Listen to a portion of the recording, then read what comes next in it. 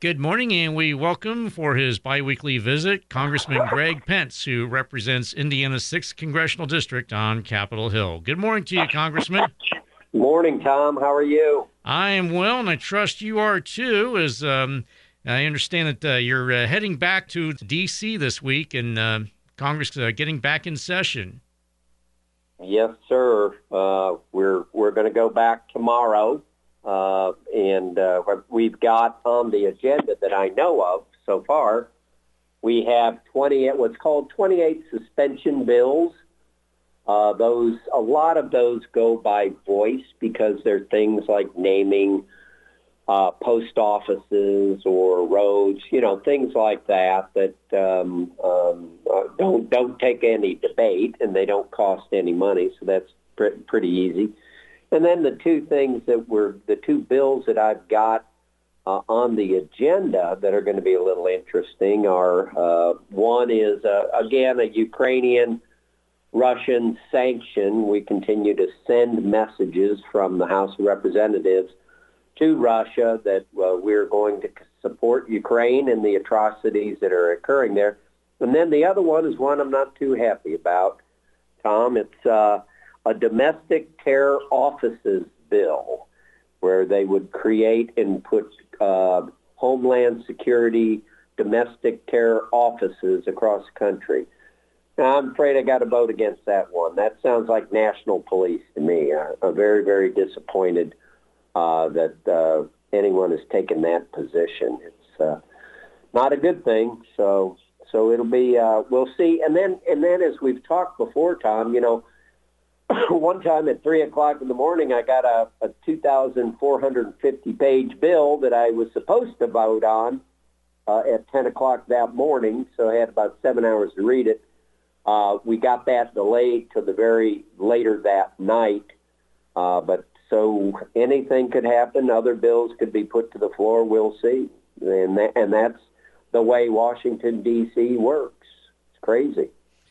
And then getting back to the domestic terror office bill that you're in opposition to. Now, this is where they would establish.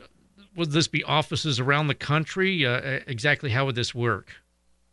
Well, it would. It's not a big bill. What I'll do is when I get out there tomorrow evening, I've even got a scheduled call today, 1:30, with my team as they've gone through it. And what the process, Tom, is that offices will dissect bills, and then we will have different committee offices will go through bills as well, and then they'll identify highlights or issues within bills, and we're going to do that later this afternoon. But the answer is yes. This would put offices around the country, Homeland Security offices, that would monitor and follow domestic terrorists. And we've had a little bit of problem on social media what the definition of that is. So I'm not real keen about why we should expand Washington, D.C.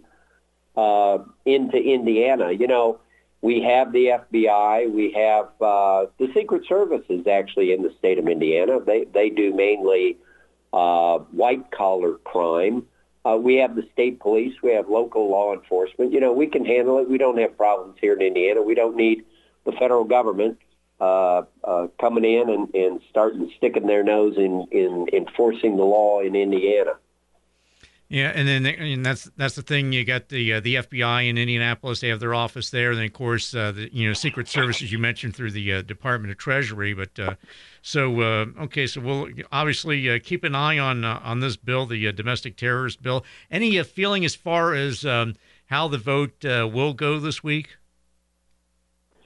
I am sure that I will. I'm actually looking at that bill. I believe every Democrat has sponsored that bill, so there will be enough votes in the House to pass that bill, unless during debate we can convince some Democrats, since I am a Republican, convince some Democrats that doesn't make a lot of sense, and that occasionally happens when it goes to the floor for voting. So we'll do our best in fighting against that. I will tell you that. And of course, a lot of things continuing to affect Hoosiers and Americans in general, such as inflation, also gas prices, among other things, and supply chain issues. And if you want to speak to that at this time. Yeah, well, and that, and I've got a hearing this week, and that's the Department of Energy budget, and that hearing will be Thursday at probably it starts at 10 a.m., and I will definitely talk about all the issues.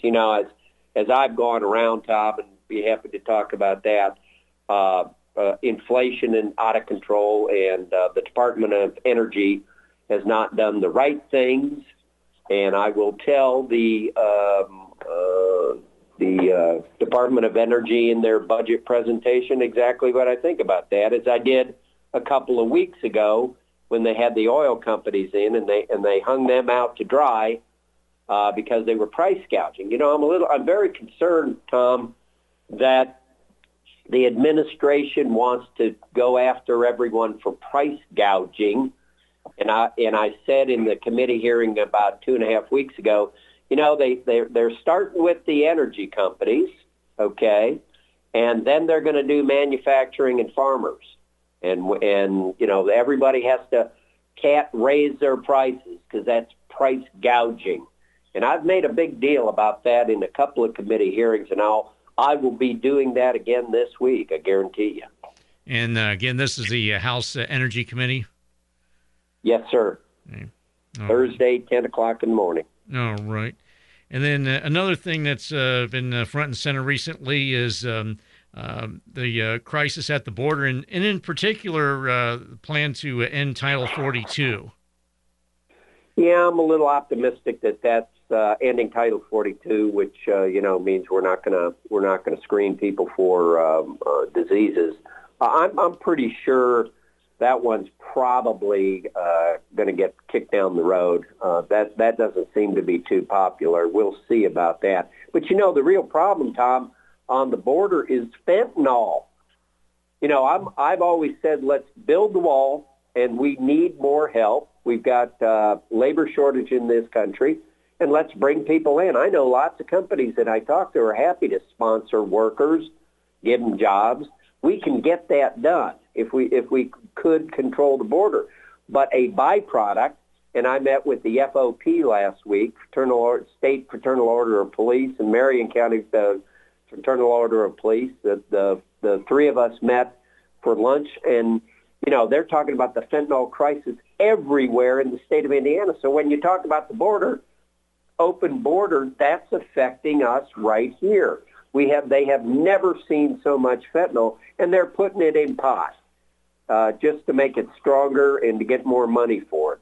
And of course, we know what happens if you overdose on fentanyl. It's fatal. Yeah, and then I understand that this was a Biden administration plan to end Title 42, but I understand that some folks in his own party have also pushed back on this. Yeah, I'm hearing the same thing, Tom, and so I wouldn't be surprised that they kind of back off on that one and reconsider. All right, and then with that, we're going to go ahead and take a quick time out, and we'll continue our conversation with Congressman Greg Pence right after this. Don't adjust your radio. The sound that you hear is your stomach. You're having trouble focusing. You can't recall your last meal. You're trapped in the hunger zone. The solution, Batesville To Go. Let To Go deliver a hot, fresh meal to your home or office whenever hunger strikes. To Go delivers the best food from local restaurants. Visit us online at togodelivers.com or call us at 812-727-8800. Batesville To Go. Big city convenience, small town taste. And welcome back as we continue our biweekly visit with Congressman Greg Pence. He, of course, represents Indiana's 6th Congressional District on Capitol Hill. And Congressman, I understand the last 2 weeks, the House has been in Easter recess, and you've had some chance to get around the district. Well, I have, and I also had the opportunity to spend time on Easter weekend with the family, with the grandkids. My mother, she's and Basil, my stepfather, and it was a good family weekend. But during the week, we got out. I think we had 4 mayors that we went and saw, 3 different economic development offices, a couple of chamber meetings, and then all kinds of different companies talking to folks. The idea is, number one, I love getting out talking to people. And number 2, the idea of getting out and talking and listening to them is they tell me what's going on in the Indiana 6th District and what I have to be focused on. And, Tom, as you and I have talked over and over, it's just the same thing, especially with farmers. I spent a lot of time with ag community members, different components of that, whether it's the farmers, whether it's the distributors, seed companies, chemical companies. And, the inflation out there, I'm warning people, if you think inflation's already come, if you think your prices are high, very unfortunately, you're eating what was already grown or harvested before. The prices right now are through the roof. And when I go back, as you and I talked earlier, I have an Energy and Commerce Committee hearing next week with the Secretary of Energy.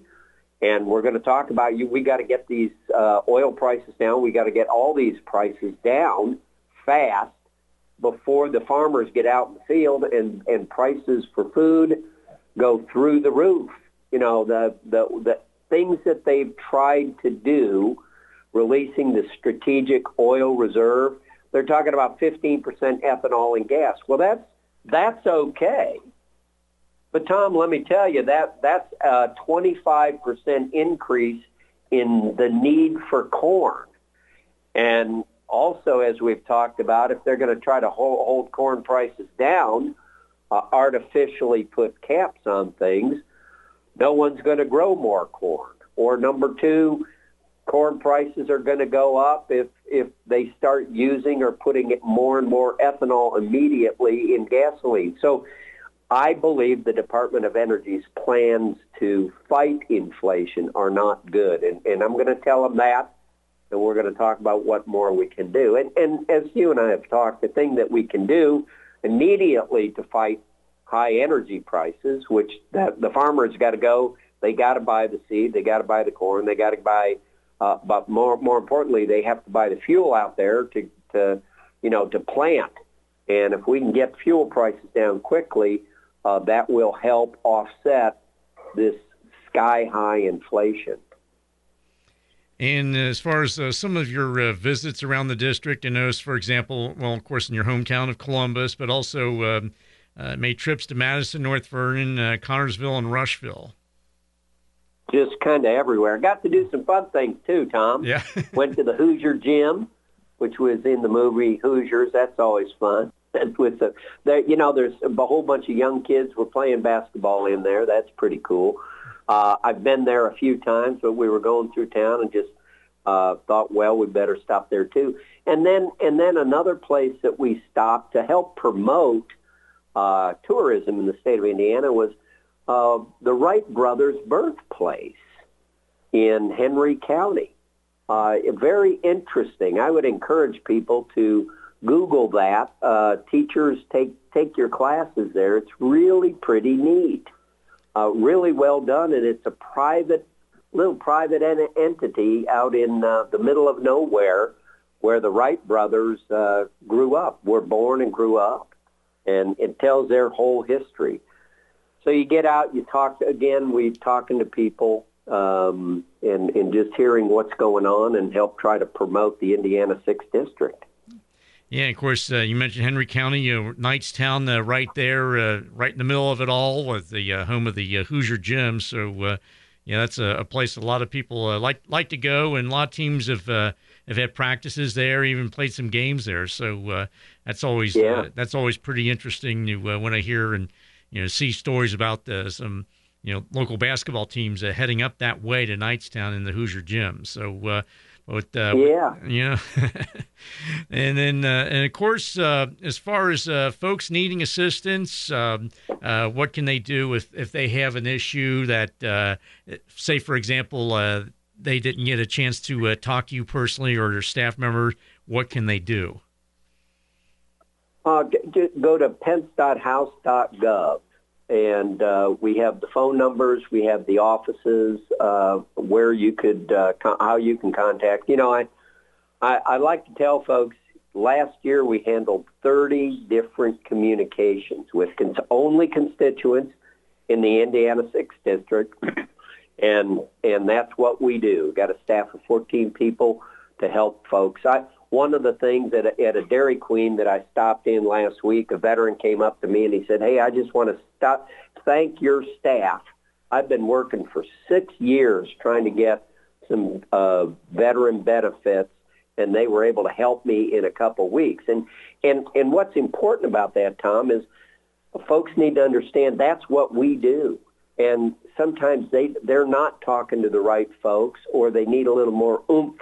And if they call our office, we get on it. I got some superstars in the office that handle veterans, Social Security, and IRS stuff. And right now, if you're having trouble with the IRS, give us a call, because nobody likes the IRS.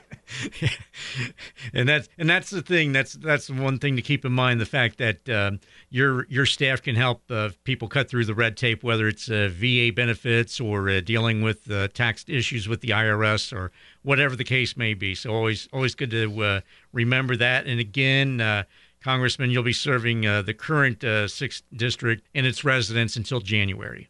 Yes, sir, and proud to do it. Congressman Greg Pence, we sure appreciate your time as always this morning, and we will talk to you in 2 weeks. Thanks, Tom.